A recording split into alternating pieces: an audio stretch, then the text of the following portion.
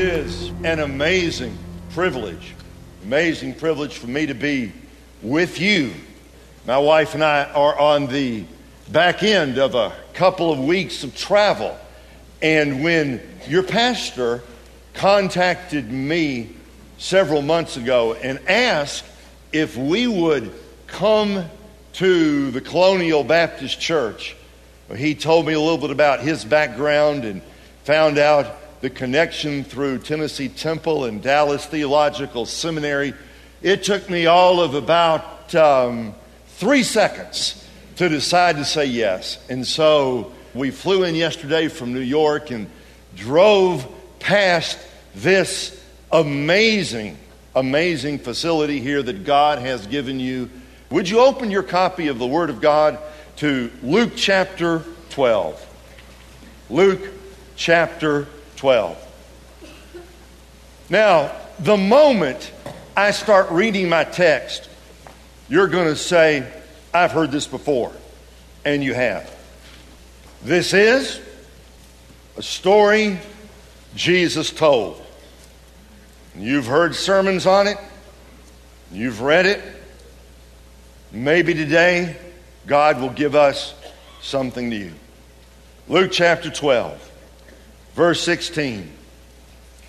And Jesus told them this parable. The ground of a certain rich man produced a good crop. He thought to himself, what shall I do? I have no place to store my crops. And then he said, this is what I'll do. I will tear down my barns and build bigger ones.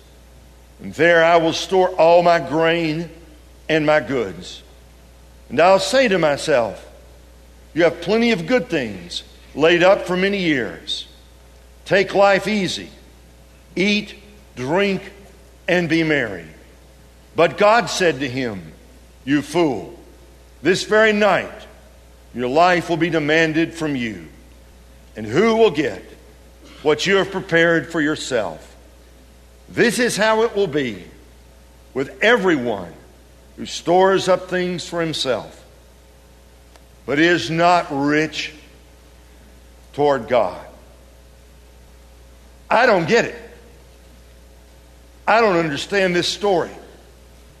Tell me, what did this man do wrong? What did he do wrong? I don't get it. Read the story 100 times and tell me, what did he do wrong? I submit to you, this man did exactly what we want a man to do. He picked a profession. He decided to be a farmer. He bought some land. He bought some seed. He planted his seed. The crops came up. He did well. He sold his crops. He made some money. He bought some more land. He increased his holdings. He did well. In fact, he was so successful that he had so much at the end of the harvest, he didn't know what to do with it. What did this man do wrong? There is no hint in the story that he was a cheat. Jesus does not imply that this man was doing anything illegal, unethical, or immoral. He wasn't a scoundrel. He wasn't cheating his friends. He wasn't cheating other farmers. He wasn't rigging the prices in the market. He just did exactly what a farmer is supposed to do. He was successful. He made money. He had a surplus.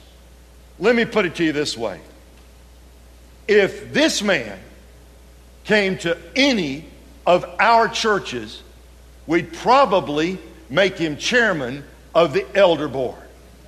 Because we're always looking for successful business people. Tell me, what did this man do wrong? Okay, the Bible says he was a farmer. That's a noble and necessary profession. I suppose that in our day of big cities and education and culture and high technology, most of us don't think about it. But do we understand that if the farmers didn't do their job, we wouldn't have anything to eat? Now, I've spent nearly all my ministerial career, so to speak, in big cities. Los Angeles and Dallas, and most recently for almost 17 years in Chicago. So I've been in and around the big cities. But for the last almost 3 years, my wife and I have lived in Tupelo, Mississippi. That, my friends, is farming territory. Now, I have come to a new appreciation of farming. I mean, down there in Mississippi, we grow beans and we grow corn and we grow a lot of cotton and soybeans and little rice down there in the Mississippi Delta. We've got hogs and we've got sheep and we've got cattle. I mean, you name it, we grow it in the state of Mississippi. And by the way, speaking of catfish, which we weren't, but did you know that 40% of all the catfish in America are grown in the state of Mississippi? Farming is a noble profession. It's noble and it's necessary. And did you know, have you thought about how hard it is to be a farmer and make any money today? You're going to be a farmer? Well, you got to know about seeds. You got to know about the soil. You got to be a meteorologist. You got to be an agronomist. You got to be an entomologist. You got to know about the bugs. You got to know about how to get rid of the bugs. You got to know about the pesticides. You got to be a financier. You got to understand the markets. You got to know the futures markets. You got to know when to plant. You got to look to the sky. You got to pull up weather bug. You got to study when the wind is coming and when the rains are coming. And you got to get on your knees and pray that you get enough water, but not too much water. You get enough wind, but not too much. You got to know how to hire the right people. You got to be able to manage people. You got to be able to juggle 100 things at once. Which is why in Mississippi, as in most of the farming areas of America, the day of the old family farm is almost gone. Now, it's true in Mississippi. We still have some 4th and 5th generation farms. But you know what? In Mississippi, and I suspect it's true here in North Carolina as well, there are kids who grow up on the farms and they see how hard their mother and their father have to work from sunup till sundown. It's 24/7. It's 365. It's 52 weeks out of the year. And they say to themselves, I believe I'm going to go to college. I'm going to get a degree, and I'm going to go to the big city. I'm going to find an easier way to make a living. And so they go to Birmingham, or they go to Atlanta, or they go to Memphis, or they go to Chicago, or they go to Denver, or maybe they go to Charlotte. They go to some big city, and it ends up that mom and dad sell the family farm to one of these great big cooperative firms that has these massive farms, because it's just difficult today to be a farmer and make any money. Well, here's something else. If you're going to be a farmer, you got to be stubborn. You got to be hard-headed. I mean, if you're not stubborn and if you're not hard-headed, you won't be a farmer very long, because it's just too hard. I said that in a church outside Columbus, Ohio. Nice-looking young man came up to me, and he said, you know what you said about farmers being tough-minded and stubborn and hard-headed? I said, yeah.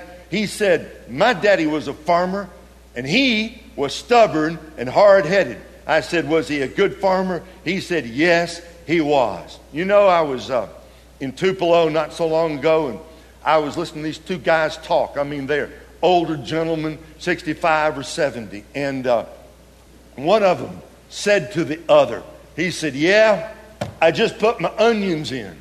And the other guy said, how your onions doing? He said, no good, no good.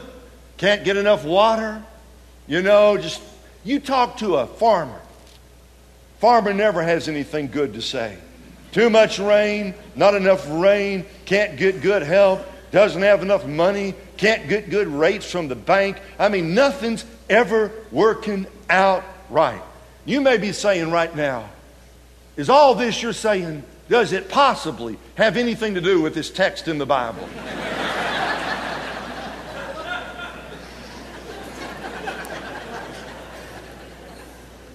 Yeah, it does. I just hadn't gotten there yet. You know what our problem is with this story? We know the end of it. Because we know the end of it, we don't think about it very much.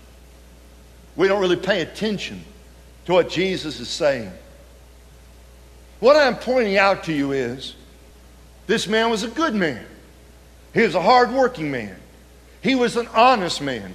He did something that even today, after 2,000 years, is very difficult to do. He was a farmer who made a lot of money. And let me tell you something. If you see a farmer who's made a lot of money, you know a couple of things are true. You know he must love the land. You know he must get up early and he must stay up late. You know he must have the gift of perseverance. You know he must be stubborn and hard-headed. And you know he must have been blessed by God. Because there are so many people who lose money in farming today. When you find a guy who's made some money and he's done it honestly, then you ought to stand back and you ought to just take off your hat and you ought to give the man his due, because it's hard to make money as a farmer. Now back to the text. What was this man's problem? He had a good problem. It's not a bad problem. He had a really good problem to have. He was too successful. His success outstripped his capacity. That's why he wanted to buy more land and build more buildings and add some more silos. His success outstripped his capacity. And so, he thought to himself, I'm going to expand. Which is exactly what many of you have done in your own businesses and in your own career. You start a law office and you win a few cases and you add some people and you add some office space. You know, you start a little store and you sell a lot. And you make some money. And so you think, we're going to knock out this wall and we're going to knock out that wall. Or you're a developer and you borrow some money and you build some homes and you sell them. That's probably not a good illustration in today's economy. But yeah, when the economy is good, you sell the homes and you think, I'm going to do this again and I'm going to do this again. And you get into the market and you make some money and you think, I'm going to reinvest in the market and make more money. There is nothing wrong with that. That leads me to say this. In my Bible, this is called the parable of the rich fool. The parable of the rich fool. But listen carefully to what I am about to say. This man was a fool, but he was not a fool because he was rich. As far as I can tell, foolishness seems to be evenly spread along the human spectrum.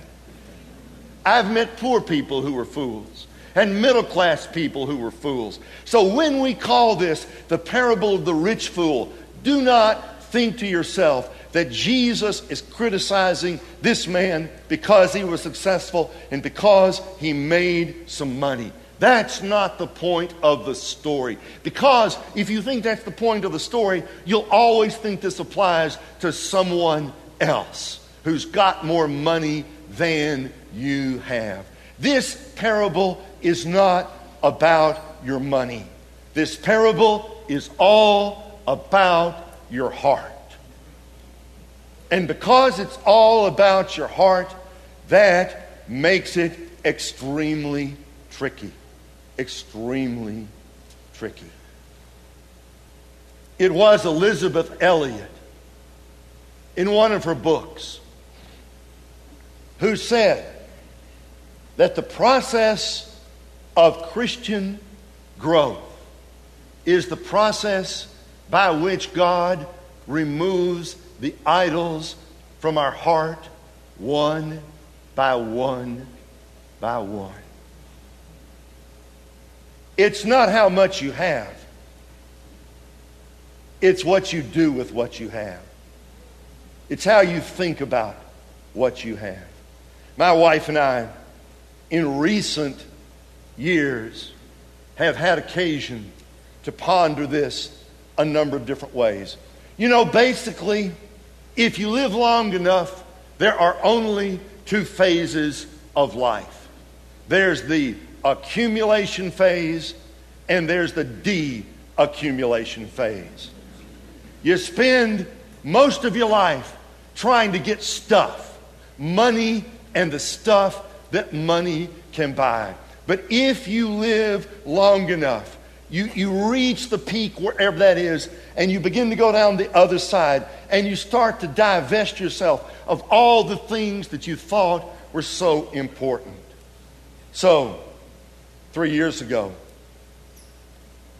my wife and I moved from Chicago, Illinois, to a cabin in the woods, at the end of a gravel road, behind a cattle gate, next to a 17-acre lake, deep in the woods, 9 miles north of Tupelo, Mississippi. And because we are now empty nesters, we are deep into the de-accumulation phase of life. We are finding out more and more what we no longer need that we used to think we had to have. When the time came for us to move from Chicago down to Mississippi, we did what couples always do. We started giving stuff away. We gave away everything we could give away. And since the boys had already moved out of the house, we gave away a lot of their stuff too.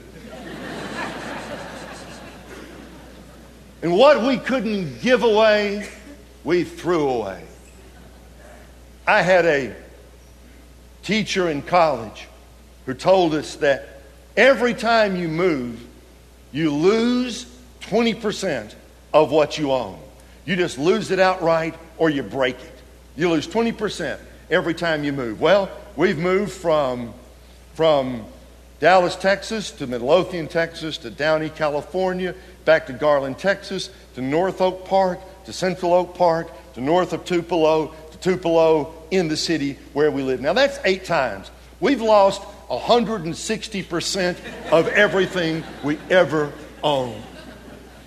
And 3 years ago, when the time came to move, we just gave away almost everything. The only thing we had left was stuff from our kitchen, a dining room table, and a couple of dressers, and the king-size bed. That was about it. That, plus we had my books. And just before we left Chicago, my wife said to me, "Honey, what are we going to do about all those books?" It wasn't a question. It was more of a declarative statement, if you know what I mean. I mean, we had given away everything and thrown away everything, but I had hundreds and hundreds and hundreds and hundreds and hundreds and hundreds of books, because pastors feel better when they have a lot of books. It's just like Pastor Davey said. You know, if 5 books are good, 10 books are better. And if you've got 20, your sermon will be twice as good as if you only have 10. And in my church office up in Chicago, the walls were lined with books. It was very impressive. And people would come in and they often said, "Have you read all these books?" And the answer was always, "I have read parts of all of these books." And when the time came for us to move from Chicago down to Tupelo, I started looking at those books, and I realized something unusual, that some of those books were books I had purchased when I was a student at Dallas Theological Seminary 1,000 years ago. And I had lugged them with me out to California in the late 70s and back to Garland, Texas in the early 80s, and then to Oak Park, Illinois through the 90s and into the 2000s. And some of those books I hadn't looked at in almost 30 years. And I needed every one of them. I couldn't live without them. And so I threw away as many as I could, like 6 or 7 or 8 of them, and still had thousands of books left. And when the time came to move, over half of the moving truck was nothing but my books. Because we could do without everything else, but my books we had to have. And when we moved down to Mississippi, we lived in a little cabin in the woods, and there was no room for my books. So you know what we did with my books? We unloaded them in an unheated and unair-conditioned lodge on the other side of the lake, where they were exposed to the heat and the humidity, which is incredibly thick in Mississippi, and the dirt daubers and the fleas and the mosquitoes and the coyotes and all the stuff, the critters we've got over there. We just stacked them over there. And ladies and gentlemen, 3 years later, do you know where all my books are? No, they're not in the trash. They're in the lodge on the other side of the lake. And now they smell like they're 150 years old. And in the 3 years since we've moved, you know how many times I've been over there to get books? I can count on the fingers, both hands, the number of times that I've been over there to get books from the lodge on the other side of the lake. And you say, what are you trying to say? I am trying to say this, that which I thought I couldn't live without, I now realize wasn't all that important anyway. And a year ago, we moved from the cabin in the woods to the heart of Tupelo. It's not a big city, but such as it is. Right by the airport. To a nice home that's the smallest home we've ever lived in. It's kind of cute, but it's really small. It's snug for Marlene and me, and there's not much room for anything else. We've got a couple of bedrooms when our boys, and they bring their wives home for a visit. But when they do, when it's them plus their wives, plus our 2 basset hounds, it's kind of crowded in there. There's no room for my books. And you know what happened to my books when we moved from the cabin in the woods into Tupelo, Mississippi? We left them in the lodge on the other side of the lake where they are mildewing. And I was out there a couple of weeks ago, and I opened a box, and I saw the dirt daubers have built a nest inside the boxes of my books, because I haven't been out there very much. Psalm 131 says, I have calmed and quietened my soul like a weaned child on its mother's breast. I have calmed and quietened my soul. What's a weaned child? That's a baby who once thought he couldn't do without something. And now he knows he can do without it just fine. You know what the process of life is all about, at least from one perspective? It's learning the things we can do without. Back to this story for a moment. I find it hard to criticize this man. He did well. He worked hard. He was very successful. He made a lot of money. He was so successful, he couldn't take care of all that he had. And I asked myself, why did Jesus use such harsh terms? Thou fool, Tonight, your soul will be required of you. Remember again, I'm telling you this now for the second time. This man was a fool, but he was not a fool because he was rich. He was not a fool because he had money. He was not a fool because he worked hard. He was not a fool because he was successful. He was a fool because he forgot he was going to die someday. He thought he was going to live forever. And of all the mistakes to make, that may be the most critical of all. To think you're going to be here forever, and to forget that one day, they're going to carry you out in a box and put you in a hole in the ground. An old Italian proverb says, "The last robe has no pockets." Billy Graham has often said, "I've never seen a Brinks truck following a hearse." Whenever a rich man dies, we all ask the same question: how much did he leave? The answer is always the same. He left all of it. All of it. Not long ago, I spent some time with Harry Ballback, co-founder with Jack Wurtson of Word of Life, the great international youth ministry. Harry started with Jack back in 1941, working together when Harry was only 16 years old. He worked with Jack for over 60 years until Jack finally died and went to heaven.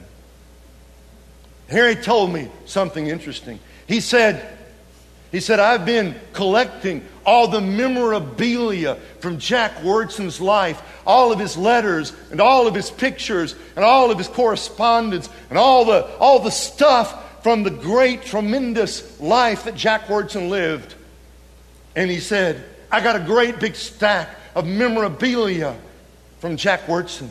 And then he said, "I've been doing the same thing for my aunt who just recently died." And he said, "Her stuff is only about this thick, and Jack Wurtson's is about this thick." And then he said, "But they're both gone.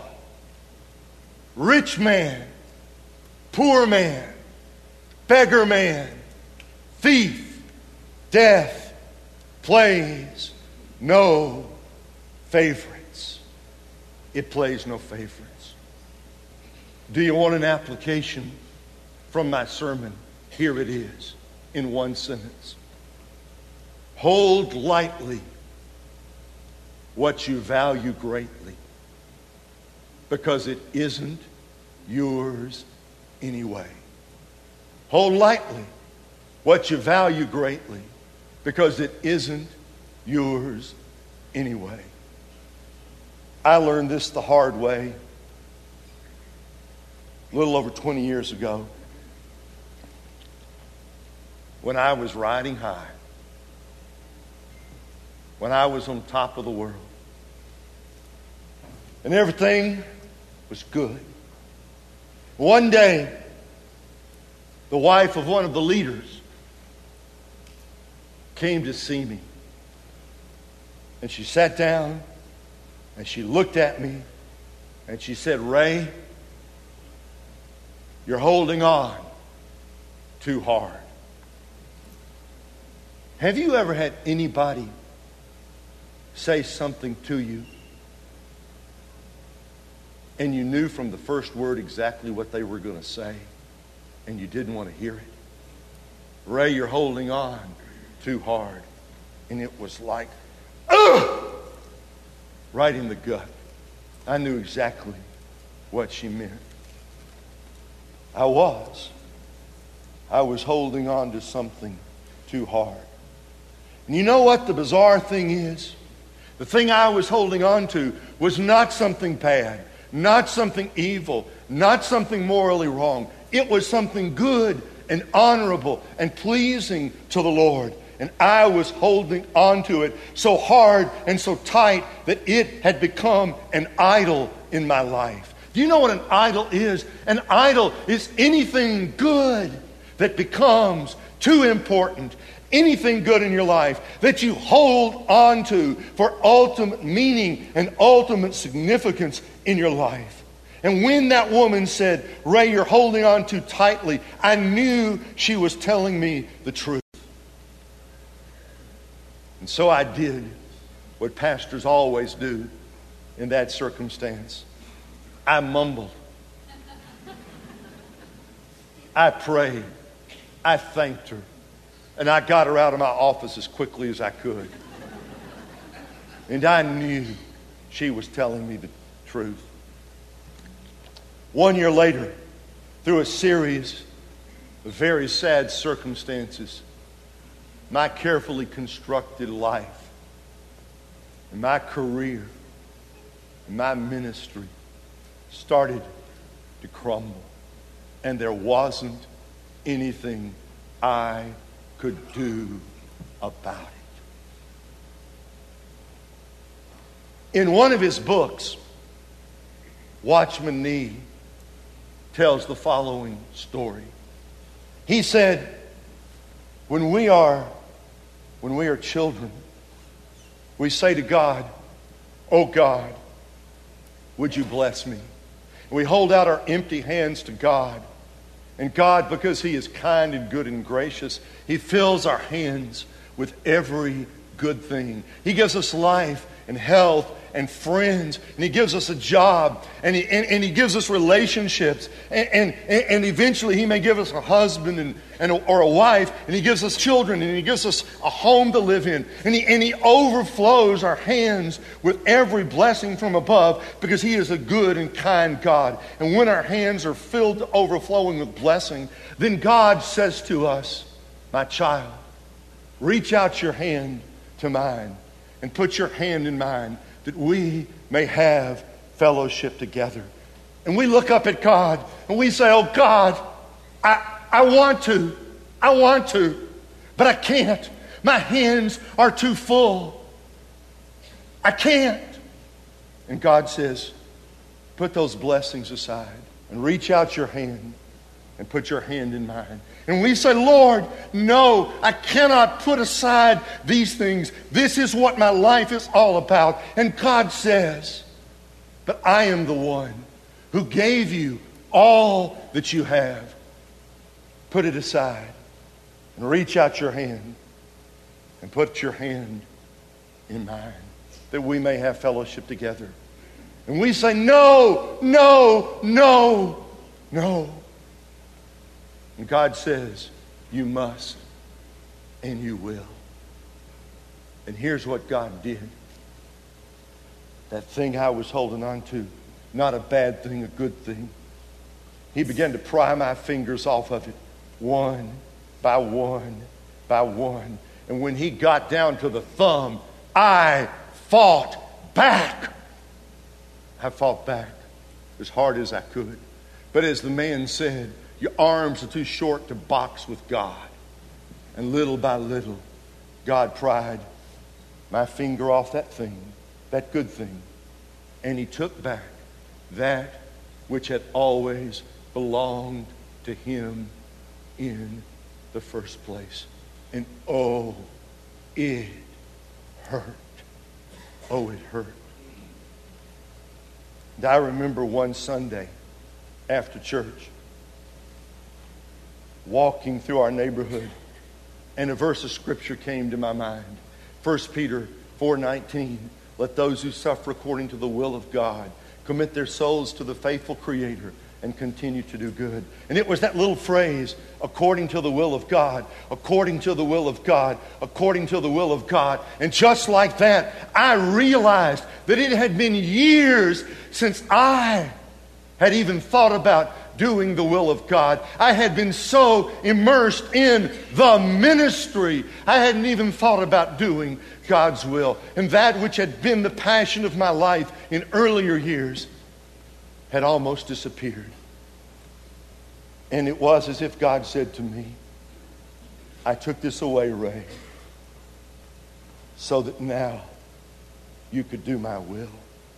And I remember walking down the street, opening and closing my hand like this and saying, Lord, it all belongs to you. What a hard lesson for all of us to learn. Hold lightly what you value greatly, because it doesn't belong to you anyway. And I have come to the conviction that God orchestrates the affairs of life, the good, the bad, the happy, the sad, the positive and the negative. He orchestrates all of it to bring us to the place where we will finally let go of the things that we are holding on to so tightly and say, Lord, it all belongs to you. He brings us to the place where we have empty hands and our trust is in Him alone. And you know how He does it? He takes away our possessions, which can be replaced. He takes away some relationships, which may or may not be replaced. He takes away our loved ones, who can never be replaced. And in the end, He takes away life itself. So in the end, it's the way it was in the beginning. It's just us and God. I bear testimony to you that I only dimly understand what I'm preaching about. I'm 55 years old. Here's my wife. We have 3 sons. 2 of them are married. We have our health. But I at least have come to understand every blessing I have comes from Him. He can take them back any time He wants. And I'll bet you there's some people here today who are struggling. And what you are holding on to is not something bad. It is not evil. It is not wrong. But it is an idol nonetheless, because it has become of overwhelming importance in your life. You will never be happy. You will never be truly happy until you finally say, Lord, that thing which is so important to me, you gave it to me. You can take it back anytime you want. I can't spare you the pain or the suffering. But I can say this: the happiest people in the world are the people who hold lightly what they value greatly, because it all belongs to God anyway. A final word, a final comment, and I'm done. Final word. For the 3rd time, the parable of the rich fool. He was a fool, not because he was rich, but because he forgot that he was going to die someday. And everything he had would be left behind. You want the application? Let's make it simple. That man was a fool. Don't be a fool. That's why Jesus told the story. Don't be a fool. Hold lightly what you value greatly. It all belongs to God anyway. Let's pray. Father, your word is true and clear. And our problem is not in understanding what you have said. It's that all of us hold on to good things. We hold on so tightly. Lord, without you, we'll never let go. Without your grace and kindness to us, we'll make the same foolish mistake. So, Lord, by your grace and your goodness and your kindness, enable us to trust you enough to let go of the things that mean so much to us. Help us to hold lightly what we value greatly, because it all belongs to you anyway. In Jesus' name, amen.